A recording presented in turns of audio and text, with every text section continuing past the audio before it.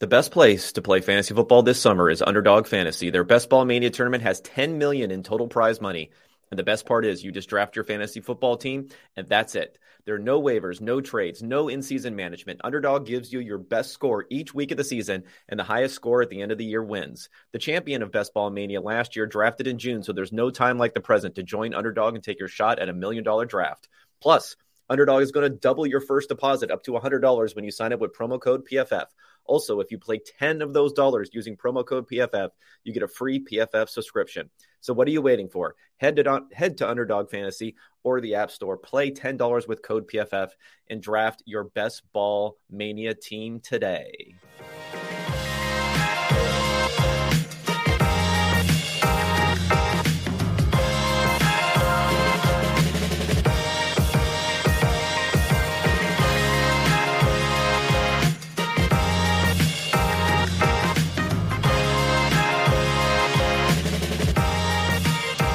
All right. Hello, everyone. Welcome to the Wednesday afternoon edition of Unexpected Points. I am your host, the always humble senior data scientist at PFF, Kevin Cole. You can follow me on Twitter at Kevin Cole PFF. Just me today. I will have convenient foil and collaborator of the pod, Josh Hermsmeyer, again on next week to discuss some bold takes on what will happen in the 2022 NFL season. As we all know, Josh has some bold takes. But for today, we're going to review the biggest storyline, the biggest non-Deshaun Watson storyline of the week. And I hit most of the Deshaun Watson stuff on Monday. We're still suspended in air right now, waiting to figure out whether or not Roger Goodell will decide to move forward and appeal the verdict that had him from the arbitrator that has Watson out for the first 6 games of the season. Just as a little point here, I know a lot of people are going to point to the year-long suspension, though it was reported by Tom Pelissero from the NFL Network that the NFL was willing to go as low as 12 games in their negotiations on that suspension. So it'll be interesting to see if they do appeal, which they may not. If they do appeal, if the ultimate ruling will go for the full season, the full year, going all the way for it, or whether or not they'll end up saying, you know what, we're okay just making this the 12 games that we originally wanted and we're willing to negotiate to. Well, I'm not sure which will end up happening, but I think there does present a little bit of a, not double jeopardy, but a little bit of an issue if they're not going to negotiate down further from 12 and the Watson and his people decide to go ahead and risk whatever the arbitrator is going to come out with. The arbitrator comes out with 6. And then if the NFL appeals and goes all the way up to the year, it starts to get a little bit dicey as far as how these things will play out in the future. Although there are obviously a lot of people who want it to go much, much further there. But what we are going to spend a lot of time on, at least in the beginning half of this, is discussing the penalties that came down from the NFL office, another concurrent investigation, which a lot of people, including myself, had forgotten about a little bit. And those were the investigations into the Miami Dolphins for tampering with Tom Brady. And as we found out, also tampering with Sean Payton. And then whether or not they were quote unquote tanking. And I thought one of the funniest parts of this whole write-up that they had come out from this, and many people have been there to mock it or not mock it. I'll give you my take on why I think that the penalty was maybe not the harshest thing that it possibly could have been, was fairly harsh in the context of what the NFL has done to other teams in the past for this type of behavior, although every type of behavior is a little bit unique and a little bit different. But I will say it was funny that they literally called it tanking in quotes when they were talking about. They didn't say, competitive misbalance or, integrity. Those words might have been thrown out there, but the actual subject heading was tanking, talking about what the Dolphins did in the 2019 season and whether or not Stephen Ross, the owner, was encouraging that. So let's first go over the details there for that. Then I'm going to talk about the implications for the Dolphins, because there are a lot of sliding doors types of moments for the Dolphins when we talk about what could have happened with Brady, what could have happened with Sean Payton, what could have happened in the draft in 2020 if their 2019 record wasn't as good as it was, despite the fact that I'll present the case that they probably were the worst team in the NFL, talent-wise, that season. So all of those different sliding doors, which has now led them to Tua being their quarterback. And then thinking a little bit also about the moves they made to trade back out of the number 3 pick in the 2021 draft, which was loading up on more picks for next season, a quarterback-rich draft, which now they forfeit their own pick and they only have the 49ers pick left in that draft. So a lot of different angles to hit this, because I think it could be a franchise-defining moment if it affects what they're going to do at the quarterback position next year, where they're really ramping through this rebuild now. And they've built up a lot of different pieces. They're way in when it comes to Tyreek Hill and others, what they're paying for them. So they're ramping this up, and what can end up happening now going forward if they cannot pivot at quarterback and they're locked into Tua, if Tua cannot perform this year. And I do have some evidence that maybe he will be able to perform. I'm going to discuss some of that, harkening back to how Alex Smith took a leap in his career with Tyreek Hill there. Okay, but let's get into the particulars for the suspension/draft picks lost for the Dolphins here. So the NFL suspended Dolphins owner Stephen Ross until October 17th, which is week 4 or 5 in the season. Doesn't seem that interesting. Stripped the team of their, this is the interesting part, their 2023 first-round pick and 2024 third-round pick for tampering violations. And the owner, Stephen Ross, is also barred from any league meetings until the annual meeting in 2023, has been removed from all league committees, and was fined $1.5 million. So what the report found, and I think the reaction that you may be hearing when people are commenting on this is going to be a little bit different than how I'm looking at it. Again, this podcast is called Unexpected Points for a reason. The main reason being I try not to get caught into what the ongoing narrative may be about a particular issue, or better yet, try not to be incentivized too much to lean into particular themes, knowing that that's what the public in most senses may want, or what will give you the most attention, the most engagement, and so on. So I think in this particular case, my overarching feeling about this is that it is a pretty significant fine here. I know a lot of people are going to want to point out that it's not enough. I've heard multiple people comment saying, well, initially I thought that it was significant, but then the more I thought about it, it should have been even bigger. I think there's just way too much incentive for everyone here. And I'm always big on incentives. What are people's incentives when they're reporting different things, when they're angling, when they're giving you analysis? Your incentive here, whether it's on social media, even podcasting form, if you can throw a clip up on the old social media waves to get some attention, saying, I think this is a reasonable fine and a somewhat harsh penalty that's appropriate, is just milquetoast. And you're not going to get anywhere with that. Where you will get somewhere with is making fun of the fact that the directives that were given from Stephen Ross to Brian Flores and others about potentially losing that season, that he's not being hit enough for that he's not being hit enough for everything else. Saying that it's not enough is what most people are going to want to hear, maybe outside of, Finn Kingdom in Miami right now, where they're not going to want to hear it. But most of the other people are going to want to hear something that's very, very significant. I actually think this was a fairly reasonable fine for what was alleged. Now, what exactly did they find? Well, they found what they call impermissible communications, aka tampering, between Tom Brady in 2019, 2020, and 2021, which hints at the fact that Brady's so-called retirement may have not been very genuine. It may have been more a part of a move to either move over to the Dolphins as a player and then eventually move into some sort of ownership or front office position. The two could not be really had concurrently, the ownership and the player side, but that would have been the arc that they're looking there. Also contact with former Saints coach Sean Payton, who is still under contract with the Saints in January of 2022.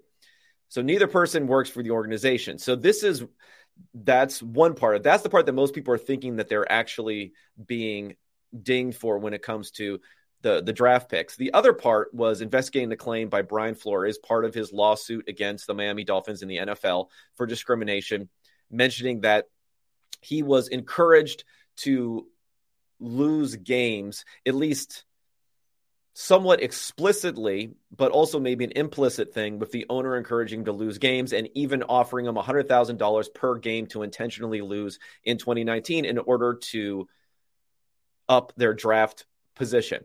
I think the penalty in whole here is really about both things. I think people are separating this too much. I do think there was concern from the integrity side, but with both parts of this, the reason I think the first round pick and third round pick is a big fine here, is a big consequence here, is if you look to the past, everything else that's happened, this is the most significant team draft pick compensation loss as part of one of these investigations. Now, there's only two other times that a team has lost a first round pick in any investigation. Famously, the New England Patriots twice, once as part of Spygate, where they were caught videotaping Jets practices, and once as part of Deflategate. They lost a first round pick in Spygate. They lost a first round and a fourth round pick in Deflategate.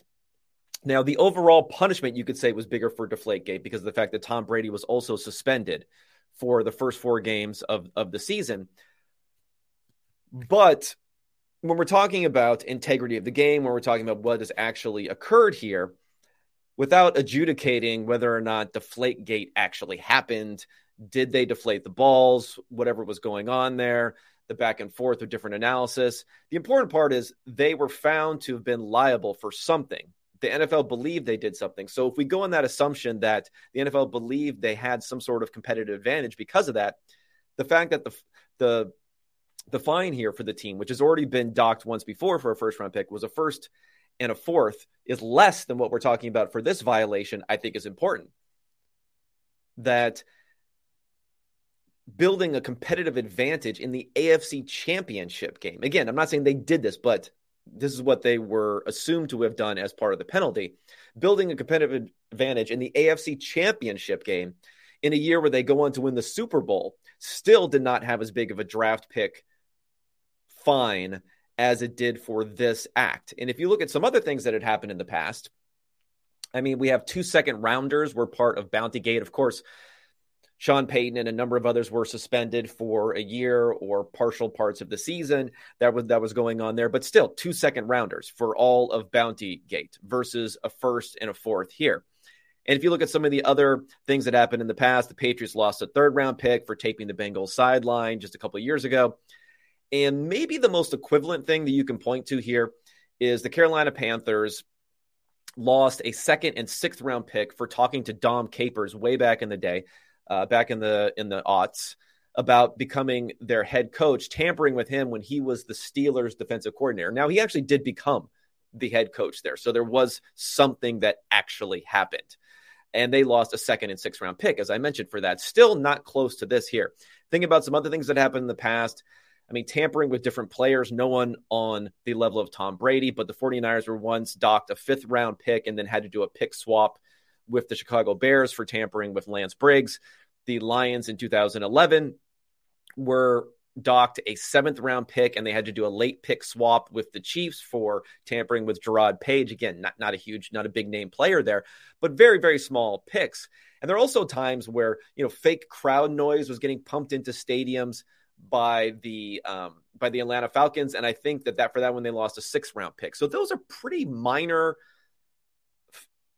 pick compensation fines versus what we're seeing here. So I think this is substantial, especially when I know this may have been brazen behavior and it may have been multiple attempts for Tom Brady and an attempt for Sean Payton. Who knows? It might have even gone through if not for the Brian Flores lawsuit, which pushed things off during Brady's interregnum retirement there. But what's interesting about this Dolphins thing for me is Tom Brady, they tampered with, not on the team.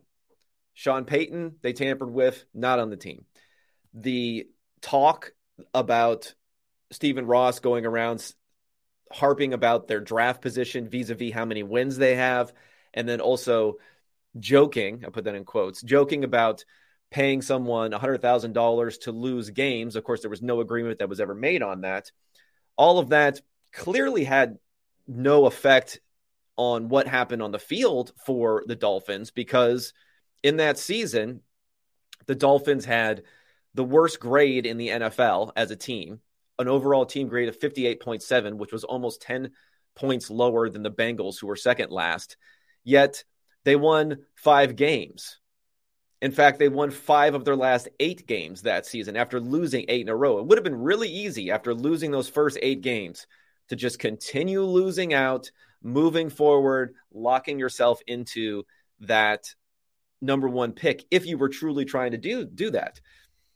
They won 5 of the last 8, including winning 3 of the last 5. This was not a team that was tanking in reality, regardless of whatever you may say that Stephen Ross was pushing or was hinting at or was intimating or wanted to move in that direction. Whatever sort of influence you would say, well, if an owner says this, then you know to do this. Well, it wasn't happening on the field. Now, did it eventually lead to Brian Flores being fired because of it? Well, I don't know. It came another year after the fact. Seemed like there were some strained relationships throughout the organization. Seemed like Brian Flores wanted to pursue Deshaun Watson also as part of this whole thing. So there were a few other things going in mind. So from what we know in a concrete fashion, this was a significant fine. And you may say that for Ross, maybe he should be fined a little bit more as part of this. The suspension means wherever the suspension means. And, the $1.5 million is not too significant when it comes to a owner. Hey, 1.5 million, trust me, that hurts. That hurts no matter who you are if you lose $1.5 million. Him losing $1.5 million is not like us, peons out here losing $100, even if you could try to do some sort of proportional workout with how much, his net worth is versus how much our net worth is. For Stephen Ross, it's going to hurt no matter what. Let's not try to pretend like it's not going to hurt to lose $1.5 million. Even if you're a billionaire, I think a lot of people are going to tell you, hey, $8.2 billion still hurts to lose a little bit of cash on top of that, especially when it is liquid. Okay, so let's digest a little bit more details behind this. Number one, I'm not really sure why post-2019 Brady would have necessarily been that coveted. I think it's hard to even look back and remember how many questions there were about Tom Brady after the 2019 season. He went out in a ignominious way, losing to the Titans in the playoffs, including a pick 6 there at the end of the game when trying to make a comeback. There were lots of questions about how effective that he would really be going forward after that time. And then, talking to him during these other seasons, he was still under contract for 2 years when he came over to the Bucs. So I'm not sure how of a realistic choice he would have been there. Now, a lot of people would say, well, what if Brady was there and Sean Payton was come there next season? I mean, I love Brady. I know he's 45. He's still playing as well as ever. I'll believe it when I see it, if he's still continuing to play and be coveted as a player going forward. Number two, even if he would have come to the Dolphins that 2020 season, I mean, the Dolphins team was still not very good. They were coming off of being the worst team in the NFL in 2019, talent-wise. The offensive line was still horrible. Would, a 40-something-year-old Tom Brady have wanted to be there at this point in time? It just seems unlikely versus making that transition to Tampa Bay with the solid wide receiver core that they had and then the offensive line that they were building there. Another thing is here, I don't know why teams are so obsessed with having these brand name executives or ownership type of people that are going in there. I mean, you can't really argue Michael Jordan has been successful anywhere he went. He went to the Washington Wizards, first in the front office, then moving back on to play again. Did not help that franchise at all. Going over now to Charlotte, what good has he done there? Not a whole lot, I would say, for that franchise. I think it's hard to argue that the skill set that you have there is going to play forward unless these owners just want to be able to hobnob with someone like Tom Brady and have them in their organization. Now, the big thing here from the consequences standpoint for the Dolphins is they don't have 2 first-round picks now in the 2023 draft, but we're going to have a number of quarterback prospects coming out. At the very least, it'll be better than the 2022 draft, where Kenny Pickett was the only quarterback selected in the first 2 rounds. So the Dolphins don't have that anymore. And not only did they lose this pick, they still have the 49ers pick, and the 49ers are projected to be pretty good this year. So it's not going to be that high of a pick. But there are 4 other teams who have multiple picks in the first round. The Texans, the Eagles, the Seahawks, and I can't remember the next one off the top of my head. But those other teams, there's 4 other teams that have multiple first-round picks for compensation and probably have a good chance of having a poor first-round pick on their own who could be ready to jump there. And that is not available now to the Dolphins. And the reason that's important is Tua, let's face it at this point, is still a question mark for this team. There are lots of different things that could have happened. If they would have been able to successfully tank in 2019, they really wanted Joe Burrow. We know that the Dolphins tried to trade up to get to that pick, and the Bengals wouldn't allow them. So Joe Burrow could have been there under one circumstance instead of Tua. I mean, Justin Herbert could have been there instead of Tua if they would have flipped their evaluations, and the Chargers picking right after them probably would have ended up with Tua. So that's another sliding door there for the Miami Dolphins. If Tom Brady would have come, well, that kind of would have been the end of Tua at some point there also. So that would have a sliding door. A somewhat underplayed one, but something we can watch this season is if they would have held on to their 3rd overall pick. And I thought they should have at least strongly considered holding on to that number 3 overall pick. And depending upon their quarterback evaluation, thought about someone there just to hedge with Tua. Even though Tua had only been in the league for 1 year, you could never have too much quarterback talent because, again, you don't know when you're going to be in a position to draft one of those again. So we're going to get our fill this year, our likely fill of Trey Lance, who was selected at number 3. And of course, Justin Fields and Mac Jones would have been other options that they could have pursued. And they could have even pursued those at 6 instead of pivoting and going towards Jalen Waddle. But that's another potential sliding door there where you say, hey, instead of having Jalen Waddle and now you lost a first-round pick that you acquired as part of that 49ers trade. You didn't actually lose the 49ers pick. You lost your own pick, but you lost a first-round pick in 2023, which you doubled up on. Now, you could have had maybe Trey Lance there. Who knows how much of a better fit he would have been throwing the ball downfield to someone like Tyreek Hill this year, not having Jalen Waddle, but still having Gesicki, still having Chase Edmonds coming out of the backfield, still having maybe Preston Williams could actually get some reps there as you've been complaining about recently. You still would have had some options there to work with Trey Lance there potentially instead of Tua, and traded off Tua and maybe got some draft compensation pick there. So that's another potential sliding door. And the biggest one being, if Tua does not perform this season, what are you going to do next season? You're going to have to mortgage away the future, pretty much guaranteed mortgage away multiple picks in the future to try to get into position in a highly, highly competitive draft for quarterback talent. And this is going to be a timeline now with the rebuild, with all the extra picks that you accumulated after washing out, trading away Laramie Tunsil, trading away Minkah Fitzpatrick, and then bringing in all these picks. You've been building towards this moment if the quarterback does not hit. And that's why it's important to sometimes duplicate at that position, continue drafting, continue looking elsewhere at that position. If that does not hit, this could really change the course and then lead in another year or two into a potential for more rebuilding, more of a soft rebuild, more of a grasping around at quarterback for the Dolphins. That is the real big negative from this situation if you look at it in that way.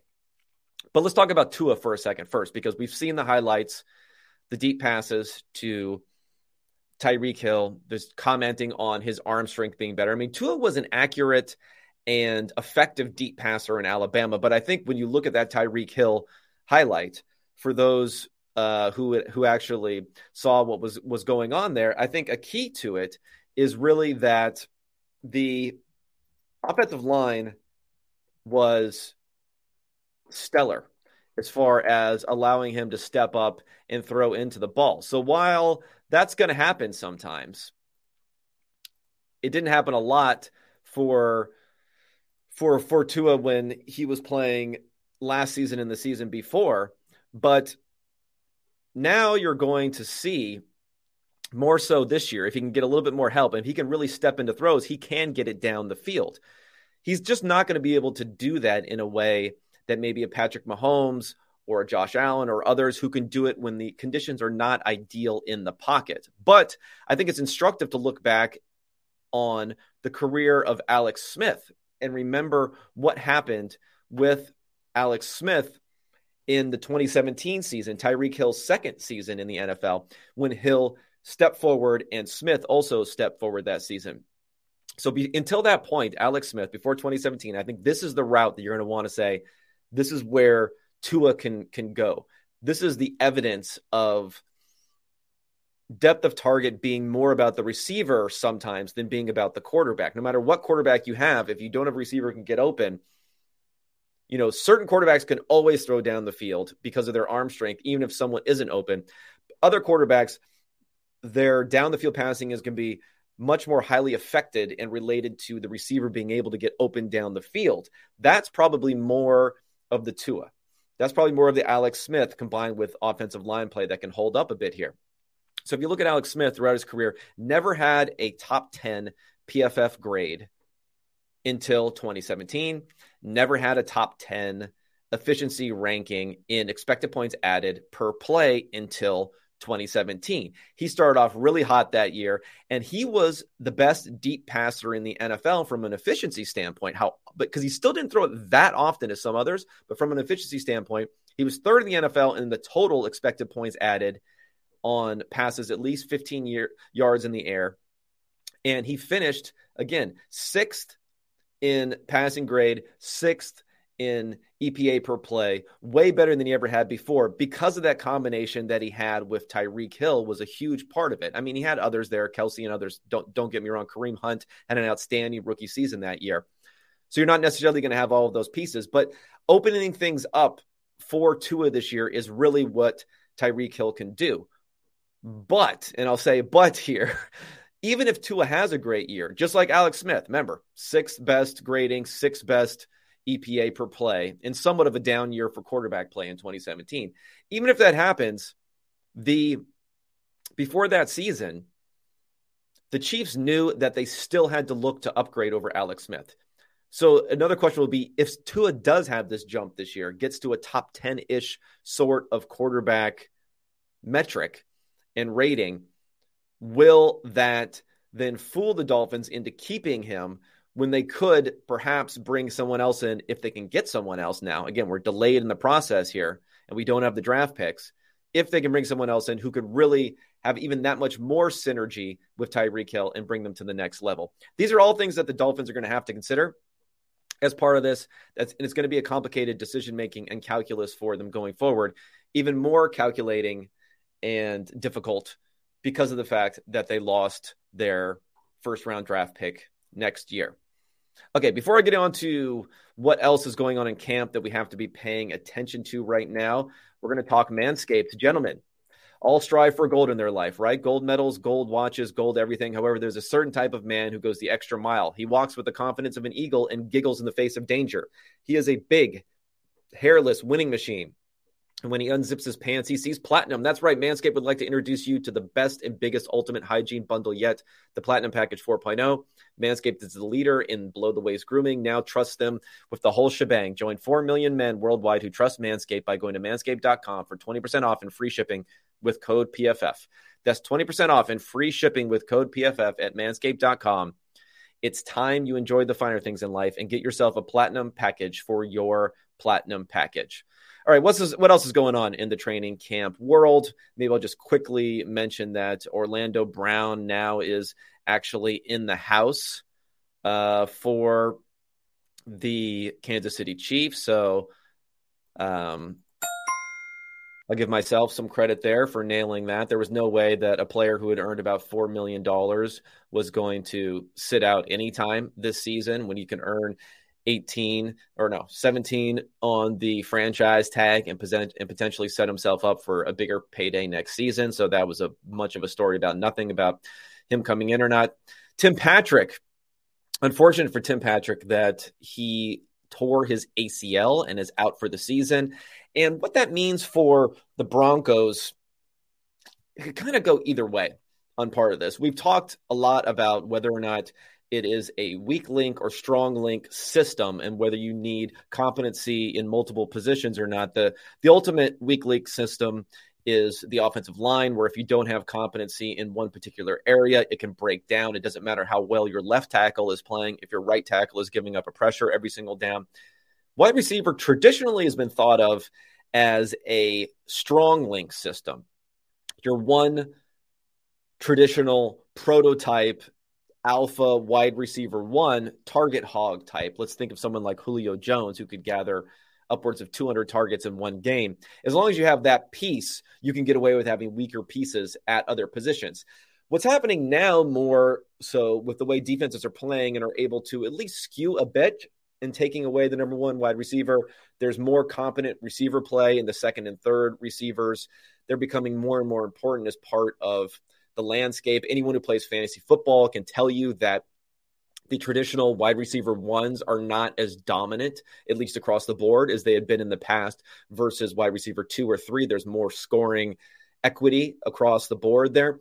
And that means that receivers becoming more of a weak link system where you want to make sure you really have the competency. And the Broncos had not pretty much the ideal weak link system type of wide receiver core when you talk about Jeudy, Sutton, and Patrick. Those are three options of players who you would all put into talented, you would all put into maybe top, I don't know how high to go here, top 40-ish, let's say, wide receivers in the NFL. So if you have three top 40 wide receivers, and there are 32 teams in the NFL, maybe top 50 for some, but if you have three of them for 32 teams in the NFL, that gives you a lot more depth and more certainty and more ability, robustness to suffer when there's fragility. So that does hurt, losing Patrick as part of this. And now you have the question mark, whether it be KJ Hamler stepping in, coming off of an ACL tear last year himself, or someone else. There's been a lot of comparison to Hamler to Tyler Lockett, and maybe what that fit was with Russell Wilson. But the one thing I'll say about Tim Patrick, and this is what I like to do anytime that I'm looking at a player who has an unfortunate injury, is to say the first thing that I'm going to do is let's go ahead and look at where they are on the old contract basis. Because, and first of all, if you're ever looking up contracts online, Spotrac here seems to be dominant in being number one on there, but we do not patronize Spotrac here on this podcast. We scroll down a little bit and get to my man Jason Fitzgerald's Over the Cap.